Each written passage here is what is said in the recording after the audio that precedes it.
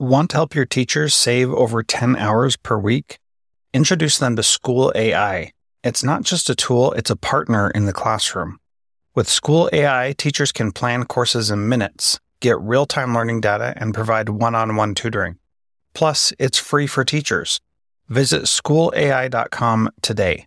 School AI, the classroom operating system of the future. That's schoolai.com. Focal Point K-12 is an innovative tool that helps teachers and students manage student portfolios. It provides a digital portfolio for students to store their work, set and track their own learning goals, and earn credentials and industry certifications. The platform also uses blockchain technology to ensure the security and safety of student data. Teachers can use Focal Point K-12's real-time dashboards to track student progress and save time with AI-assisted scoring. To learn more, visit focalpoint.education. Principles. Research shouldn't be a maze for students. Scribble offers a unified platform streaming the research and writing process. It integrates with major educational tools, ensures authentic student work, and provides educators with real-time insights. Elevate your school's academic rigor. Learn more at scribble.com. That's scrible.com.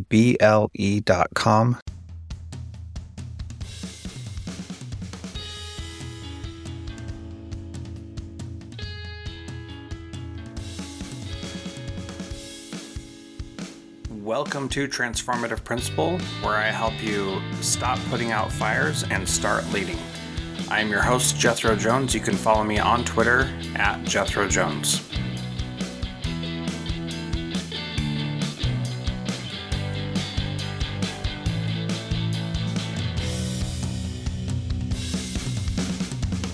Welcome to Transformative Principal. This is a continuation of the Summer of AI series, which is turning into the Fall of AI series, but that's okay. I'm excited to have on the podcast today Kiran, Athota, and Wendy Oliver, both of which who are with Focal Point Education, which is one of the sponsors for the Summer of AI series, and I thank them for that. Start with Kiran. Kiran has always been at the forefront of EdTech innovations. He's the founder and CEO of Focal Point Education, and he led his team in groundbreaking developments in an X-API-enabled adaptive learning platform and assessment platform, and overcame education data silos with Focal Point's proprietary data interoperability model. Now, if that sounds super nerdy, you are right. It is, and that is why Kiran is here on the show today. You're going to love what he talks about. Wendy has been on the podcast before, and she's been had over 20 years of experience in digital education. She's a Tennessee teacher and administrator, and she loves doing innovative things and creating amazing learning experiences for students. She is the Chief Learning Officer at Focal Point K-12. Kiran and Wendy, thank you both so much for being here. Kiran, would you start by just telling us a little bit more about Focal Point? Yes, thank you for the opportunity to be here. Again, thrilled to be here. Focal Point has been empowering educators with data solutions. We have a platform that focuses on data, brings those insights to all the stakeholders. I mean, from administrators at the state level and the district level to classroom-based teachers and students and parents. Where we excel is we leverage the data with AI so that we can provide that actionable insights in terms of teaching and learning for students. Yeah, very cool, very exciting. And as you mentioned later in the show, which we'll talk about a little bit, you have been doing AI for a long time, but the generative AI that came with ChatGPT that allows for much more creativity has expounded what you're able to do, which everybody has seen and really did kind of come out of left field for a lot of people who were not quite prepared for that. I'd like to ask each of you what people have to look forward to in this episode. So Wendy, would you like to start? What's the highlight of this episode that people should walk away with? I think one of the things is we're starting to see some trends and conversations on some of the strengths and areas for growth with AI from a practitioner's perspective. And some of those areas are opportunities for growth in policy and procedure. And some of those things that we talk about are areas of products that are certainly able to help educators in the classroom, and even some innovative ideas of maybe some political ideas of where we're going and what needs to be done in order to actually implement these products that involve AI, and some of those barriers that need to come down in order to implement them. And that's not to skirt around the technology, but in order to actually implement the technology, there are going to be some changes that need to be made. And that was a pretty fun part of the discussion. Yeah, very good. Kiran? Totally agreed. I think what was interesting when you mentioned about the plagiarism and how we were looking at different aspects of it. I mean, there is a technology-based way to look at it.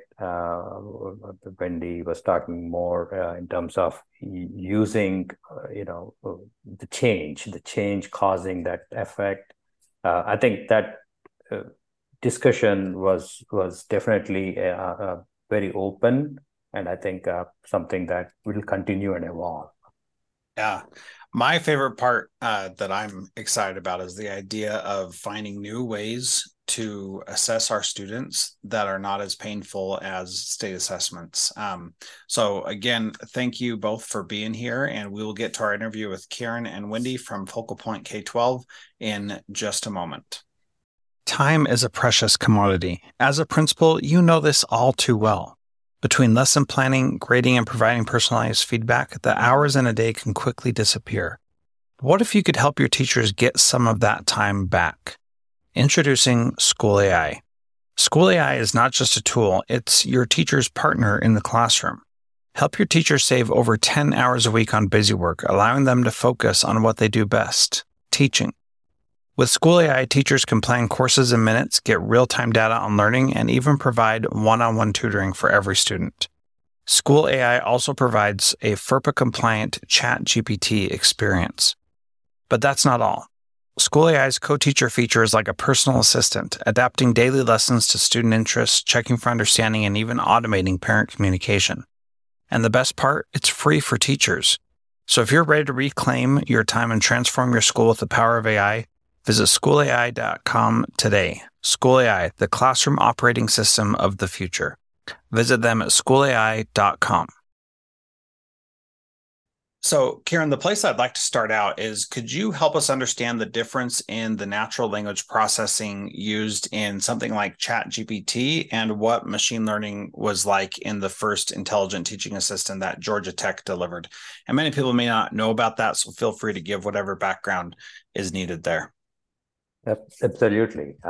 Think just to give you a context, I mean, when we refer to ChatGPT, we're talking about the generative AI, the thing that caught the world by surprise, our innovation that came in just in time. But folks have been using AI over time. I mean, as an entrepreneur myself with Focal Point and working with several higher ed institutions, and this use case here is on the Georgia Tech, where the AI was being used as a teaching assistant tool, right?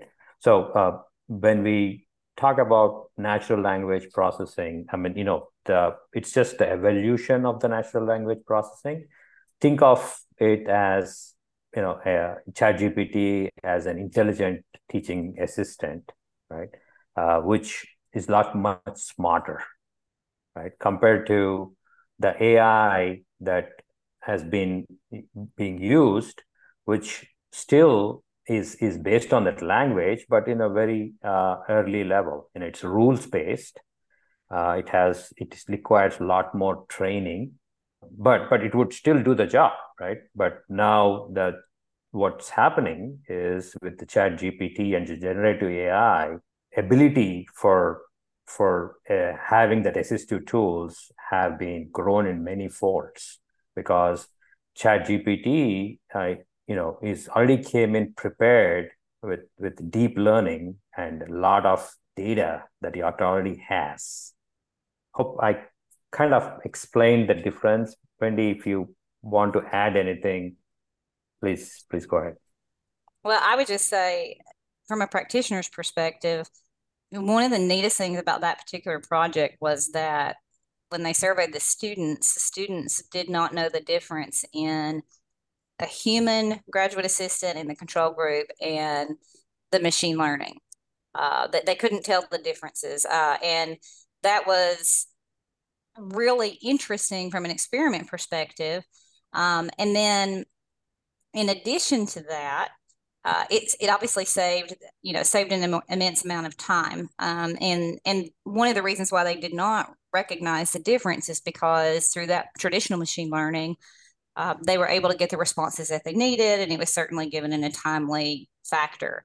And so if you fast forward, and this is where I often like to parallel with Moore's law, and I don't know how familiar your audience is with Moore's law, and it does specifically apply to hardware. But essentially, it's a physics concept that the number of transistors on a microchip roughly doubles every 2 years. And a good example of that is our cell phones, right? So our cell phones continue to get more powerful, but they get smaller and smaller. And so if you think of AI, we're really just beginning with this natural language processing. So if we were looking at this Georgia Tech experiment and it was more traditional machine learning and it was that powerful then, imagine where we're going to be in even 3 years with natural language processing, as far as how responsive it will be to learning and to education, and to just the language concept of it, and in education, what it can do to personalize learning for our students. Yeah, I think that that's really powerful. And this also leads into one of the things that comes up every time I talk about AI, which is that teachers are afraid that kids will use AI for cheating and use it for plagiarism. And, I've looked at several different policies that school leaders have created around this idea. And so many of them are just going in the wrong direction. And what we really need to do is understand that this is a tool like anything else, and find ways to make it make sense. What's your thought about students using AI for plagiarism? So I have to jump in here before Kiran speaks to this. As a former English teacher, any student is and can plagiarize, right? And there are numerous tools out there to catch it. But the reality is the best tool is the teacher to catch it. If I understand and I have worked closely with my students, I can recognize their writing style. I should know their capabilities. But we need to teach them how to use this type of technology for their professions and their careers. If we eliminate it, they aren't going to have it. They should know how to use it. They should know how to use it for brainstorming. Use it to help students with rough drafts. I've been monitoring some Facebook conversations among teachers, and I'll tell you, Jethro, that is the number one concern that I see is, oh my gosh, students are going to plagiarize. And, I want to say, okay, let's be creative. Let's figure out how to use this tool in the classroom. Let's create some authentic assessments. Let's do some in-class essays. Let's not be afraid of it. I think that response is what is typical with new technology in the classroom. We become very afraid. When I started in online learning, what I found was so interesting in our science classes in the state of Tennessee was that no one was doing any of the online labs. And I couldn't figure out why. So we went and we audited. Yeah, we went and we audited some of the classrooms. And what I found out was as soon as something went wrong, teachers shut down and they went back to the traditional way that they knew how to do things, which is natural, right? And I think that's what's happening here. Is we're just scared of change, and we can't be. And then, of course, Kiran, you explained it to me in a great way, which is how we're implementing the technology. One of our tools is, well, Kiran, I'll let you speak to plagiarism and how we're using that technology in one of our tools. Yeah, again, I think 100% with what you said, Wendy, is, it's a change. It's a new technology. So there's that factor.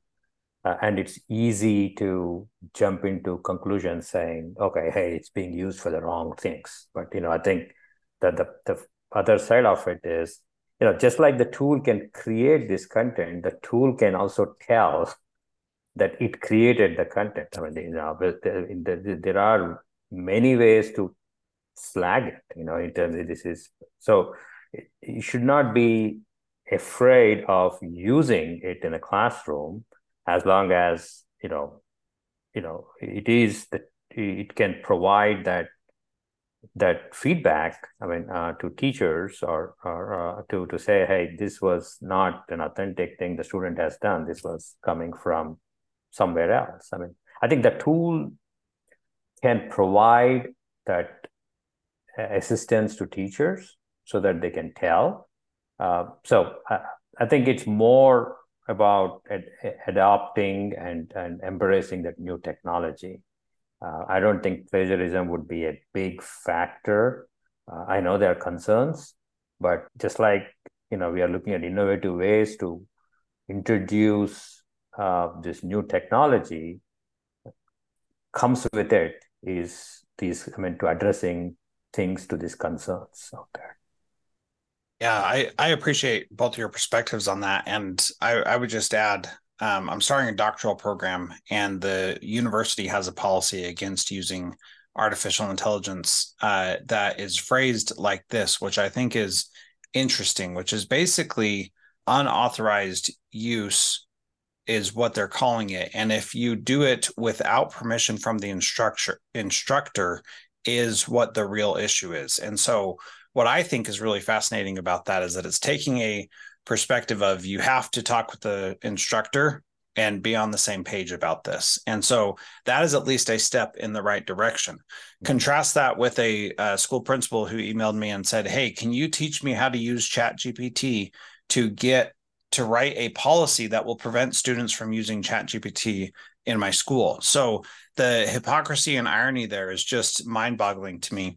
And then I looked at another one that says, hey, we actually encourage you to use this tool and talk about it. And as long as you cite your source and say, I got this from this place, from ChatGPT, then it's totally fine and there's no big deal at all. And so as with a lot of things, like, you need to show your work and show how you got there. And that makes it a much more appropriate way to approach it, rather than saying you can't use this or we're going to look for plagiarism. Here's my other piece on this.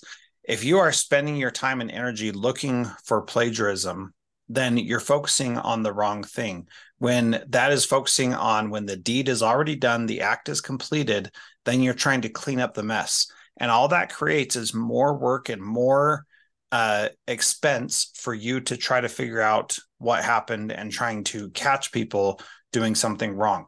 I really believe that the effort should be put into the front end of teaching kids how to use it effectively, how to disclose that they're using it if that's necessary, and it isn't always. And I just want to share one example real quick. There's a great tool I love called AudioPen, that link in the show notes, audiopen.ai. You can check it out. And what it does is it takes you from your messy thoughts into clear text really fast. And I had an assignment in my class that was just to introduce myself.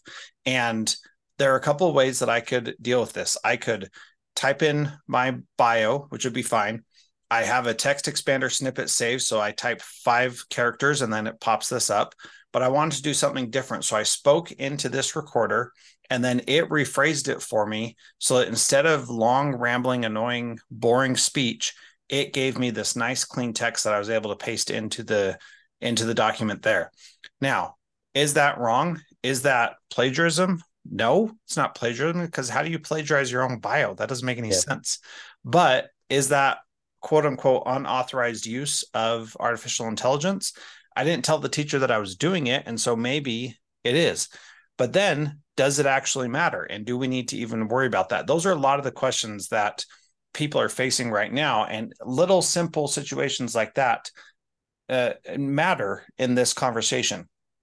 Any thoughts on that, Kiran or Wendy? I'll hop in there, Jethro.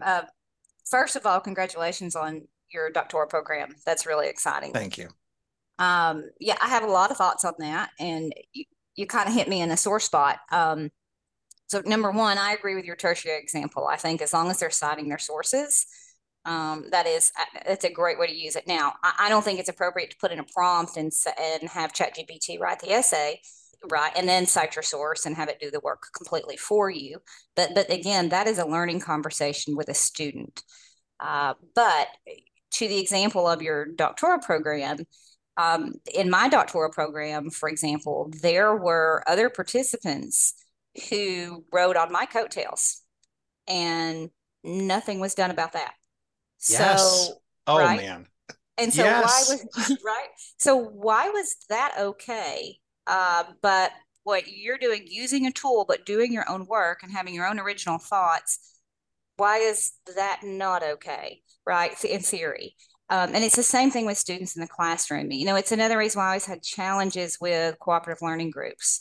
You Yeah. want to do the cooperative learning groups because children need to learn how to work together, but there are always those students who end up doing all of the work. So, again, I certainly recognize your question. I see that it is a problem, and I agree with you. They're focusing on the wrong things. And with that, I just want to share, and then I know, Kiran, you had a thought that you wanted to share. I think this will be really interesting because there is so much dialogue on what is going on with AI. We are doing some marketing-based focus groups to see what is happening from a policy and procedure perspective with AI. And we're doing it in several different states with leaders in education, because I truly believe that that is going to drive the implementation and the creation of products.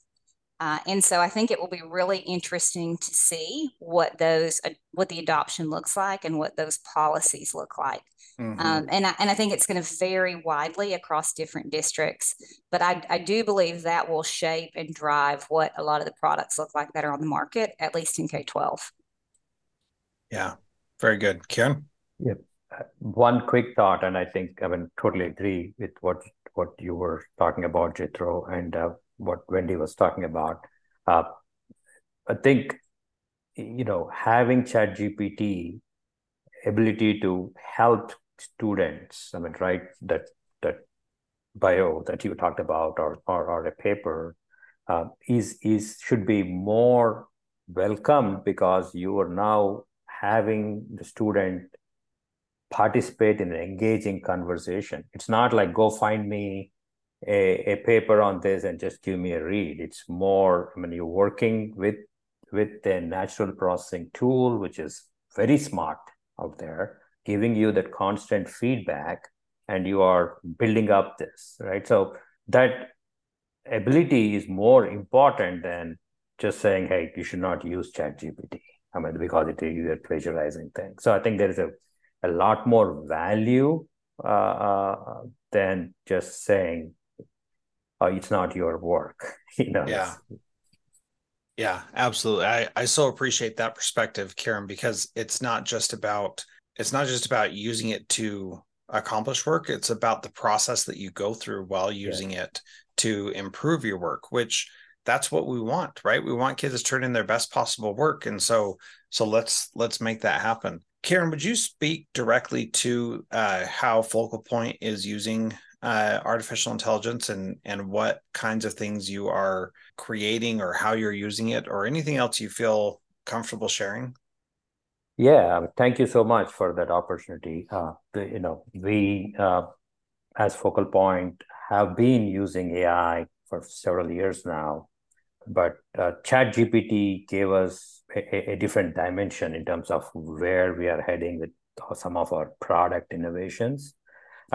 Most importantly, in two ways, right? I mean, the first that we look at is how do we help teachers, right? I mean, in terms of bringing them back the time, right? I mean, so we are looking at adding teacher assignment scoring, if you will, or teacher prompt scoring using the ChatGPT, right? I mean, that what it also does is it's not only just scoring an assignment or a prompt, but also gauges student grasp on concepts, creativity, his reference utilization, and other skills.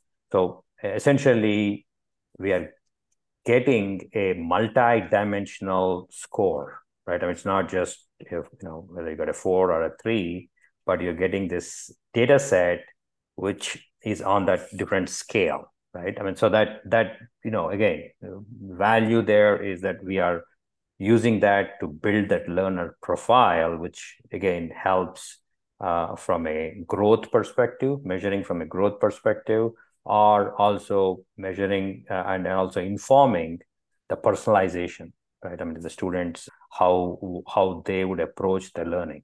Right? The second aspect that we are looking at is the student engagement, right? I mean, over years, how the investments have been done in ed tech, and a lot of tools have been in the market, and we have excellent tools in that regard too, where we are be able to target a student, I mean, with a diagnostic or on an assessment, and say that these are the academic standards that we need some kind of remediation or engagement in. So that part is already there, right? I mean, so what we are looking at is, okay, how do we make that more engaging for a kid? And I'll tell you a simple, small story. And again, I know that, it is very relevant here. I built the Georgia longitudinal data system, in 2008 over a Race to the Top grant. Part of it was we had stakeholders, every part of Georgia, state of Georgia, I mean, from rural districts to urban districts. And part of the requirements, I was part of a team traveling to these places. And here I went to a classroom in rural Georgia, and I said, we can provide you this standards mastery dashboard. We can tell you exactly where the student is, where the weakness is, and all that. And the student looked at me, a teacher looked at me and said, Kiran, I know that Johnny is struggling here. I already know that. You are giving me a fancy dashboard to tell me that. How would I get Johnny from here to here, right? I mean, that is the engagement, and that had that conversation had a huge impact on my drive back to Atlanta from that district. And I was thinking about, okay, I'm talking about decision support, and I'm talking about actionable, all that stuff, but how do I make Johnny engage, right? So what generative AI is giving us is that engagement. If you take a same example of a discussion or a quiz, now with ChatGPT, you can gamify it. You can take the same discussion and you can make it role play kind of a discussion. You can make it a quizzy kind of a discussion, right? So now you are meeting the student in multiple ways. Still the same concept, but you are now expanding the horizon a lot more. So I think that is a powerful, huge opportunity for reaching to that student, right? So I think that's where we are really focusing on in terms of our learning management system. When the students actually come to a point where they need to learn a certain topic, it's not just showing the lesson, but also trying to engage with the student so that he can learn that lesson. So one of the things, Kiran, that's making me think of is the professional development that I do with schools around curriculum and things like that is called student-driven learning. And the way that I explain it to people is that the teacher's job goes from being a sage on the stage to what has then become a guide on the side to what I call a compass among us. And the role of the teacher as a compass is to point to where the thing is that the kids need to be doing to get back on track, right? And so where I see, and what you're saying is filling this vision of me, is that the teacher's job is really to follow behind the students and notice where they pass off specific standards. And where I see real value from these AI tools is that they can then take what the student has learned and say, hey, even though this is English class, the student demonstrated an understanding of this social studies standard over here that has nothing to do really with what we're talking about here.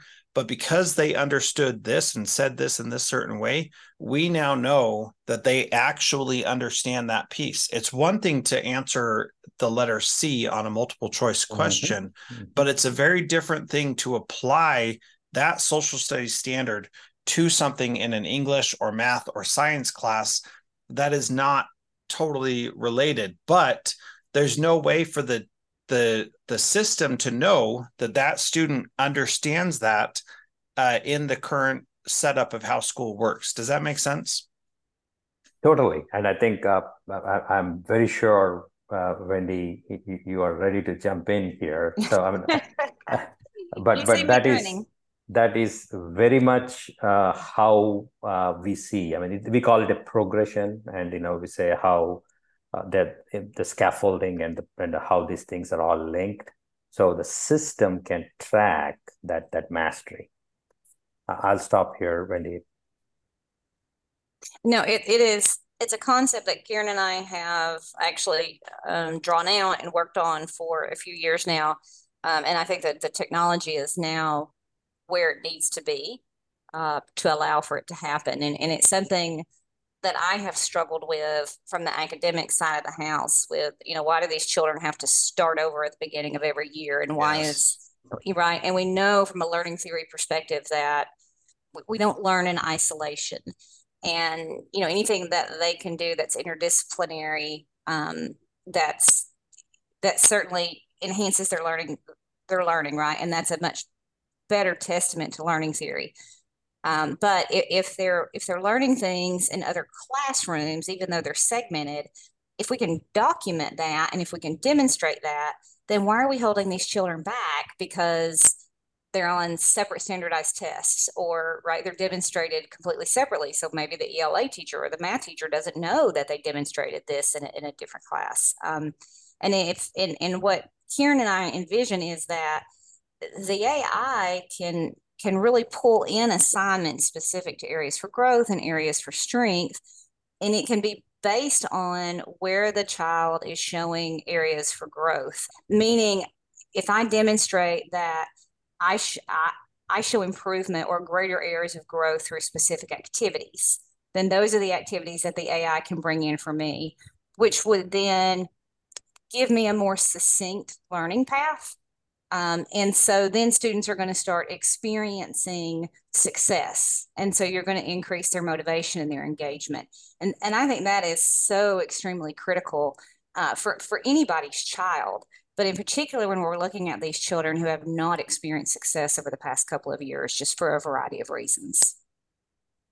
Yeah, I think for me, that is so amazing about where we're at right now, that the technology is actually at a point where we can start doing some of those things and really make an impact that I think is just going to be incredible. And I haven't been this excited about something actually making a change in education for a long time, because a lot of things are just more of the same. And like, even when you talk about engagement, Kiran, I think that engagement is not a big enough word to describe what is possible, because the phrase we use on this podcast is enrollment, which is where the kids are deciding to be enrolled in whatever it is that they're doing. Because you can fake engagement and you can pretend to be engaged, or you can be engaged and not have any meaning behind it.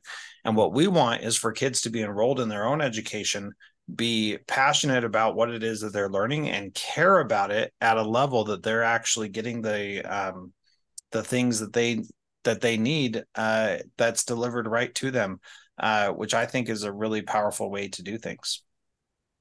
Picture this: a student drowning in tabs, tools, and notes, struggling to piece together a research project. Sounds familiar, right? Now, imagine all of that streamlined under one roof. That's Scribble.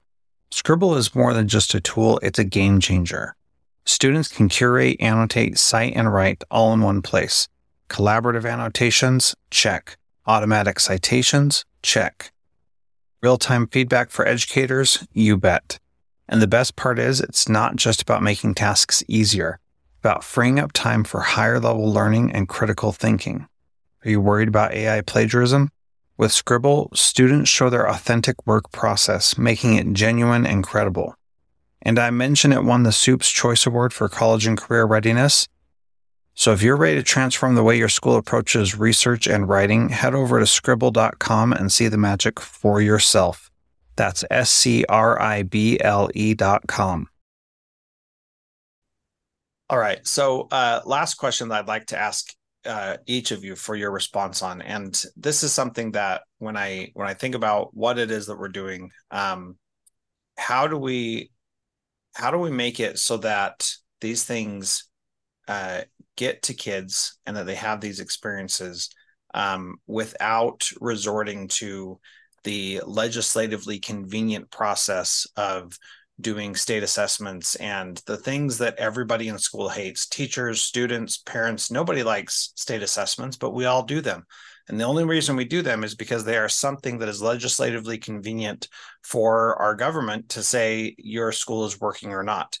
So how do we move away from those things and still provide real value and real evidence of learning for our students so we know how they're doing? What's your response to that?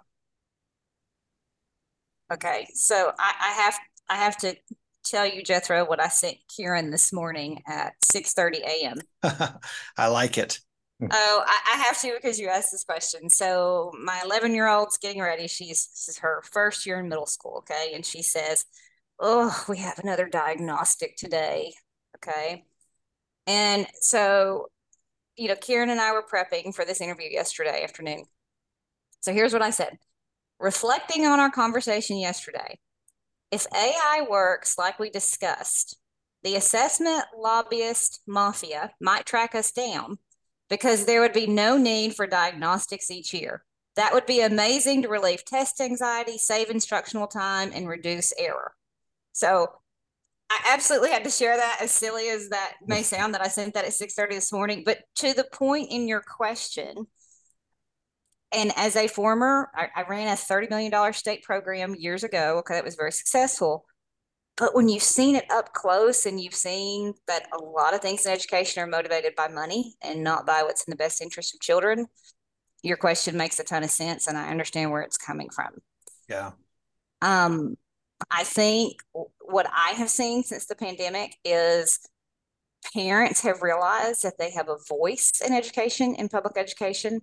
And I don't know they realized how much of a voice they actually had prior to the pandemic. I think that voice and choice offered by parents and them taking a stand in that is really what's going to have to happen. And I think we're going to have partners in education, not necessarily vendors in education. Yep. And I don't know that every educational business is a partner with schools as much as they are vendors. Yeah. And so the tools truly are going to have to be developed with teachers and students in mind. And that sounds very naive, but I do mean that sincerely. And there are a lot of good folks out there, that I think is what it's going to take, is a partnership between schools, parents, and partners, not necessarily vendors, and to change what we have experienced thus far. Yeah, and just to add to that, Wendy, I think that's really powerful. One of the things that I've been saying a lot in the AI space is you as a school leader or as a teacher, you are voting with your wallet and your attention. And so if you are giving time, attention, and money to vendors or to companies, you need to be involved in the conversation. And I don't think that every ed tech company wants as much conversation with schools about what they need. They want to solve their problem and sell them a product, but you really need to take the time and work with those who want to help you find a solution. And if money changes hands, that's fine, but they need to be focused on serving you, not on you buying their product. And there is a difference there. And as a principal myself in the past, I've seen when companies want to sell me something and when they want to help me solve a problem and partner with me on it rather than just selling me something. Kiran, what would you add? Yep. So, I mean, quickly reflecting to what you said on the EdTech partnerships, one of the things that I know we never got an opportunity to talk about here is, it's more important from a student privacy, data security point, that when schools and districts talk to education vendors, right? I mean, now what we used to have or safeguards, I have a server that's secure or some things. I mean, your database doesn't apply anymore. It gets into a bigger open environments. So when you are partnering, looking at that vendors, you got to look at those angles. I mean, there are guidelines. FERPA is a guideline. I mean, SOC 2 is an important guideline, right? I mean, that, you look for vendors for that kind of a certifications. I mean, obviously, good old ISO certification, which it's like a gold standard, right? I mean, that the vendors are making sure that they have proven practices, right, in terms of safeguarding stuff. So again, I think the partnership has to be, where the choice need to be made based on some of the things that vendors have intentionally made commitments to, right? I mean, to make sure that the security is in place, right? Yeah. And I just want to add one final thought from what Wendy was talking about is, we talk about this summative data assessments, I mean, end of the years. I think the key difference there the key data point there is that if we have a good, authentic way to measure student progress throughout the year and also across years, then there is no need to do that end of the year test. I mean, that's where the challenge is, right? I mean, you if you can really get that, and I think what we need to look at as stakeholders in this, right? I mean, as tech companies, as practitioners on the field, and is that how do we leverage this technology that's out there where we can start measuring that on a day-to-day basis, and then have that report available for any analysis or any accountability measures. I don't even want to talk about that aspect of it, but whatever that states would decide, right? I mean, so again, I think that's where you start off with. Yeah, absolutely. And I really think that idea of having the content in having the understanding of what kids know and are able to do throughout the year makes it so that you don't necessarily need that end of the year assessment.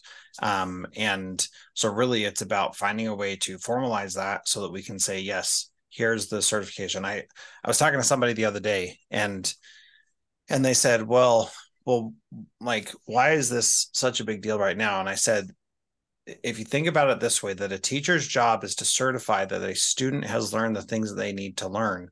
Right now, the only way for them to do that where they are trusted is by doing this third-party exam. And one, that's a problem that we can't just trust a teacher when she says the student knows this. And two, there has to be a better way to do that there's got to be a way for us to be able to manage that within the school year, know what kids are really learning and be able to demonstrate that. So I want to thank you both for this conversation. This has been great. If you'd like to learn more about Focal Point, you can go to focalpoint.education and learn more about what they're doing. And it's been great having you both here. So thank you very much. Thank you. Really enjoyed the conversation. Thank you, Jethro.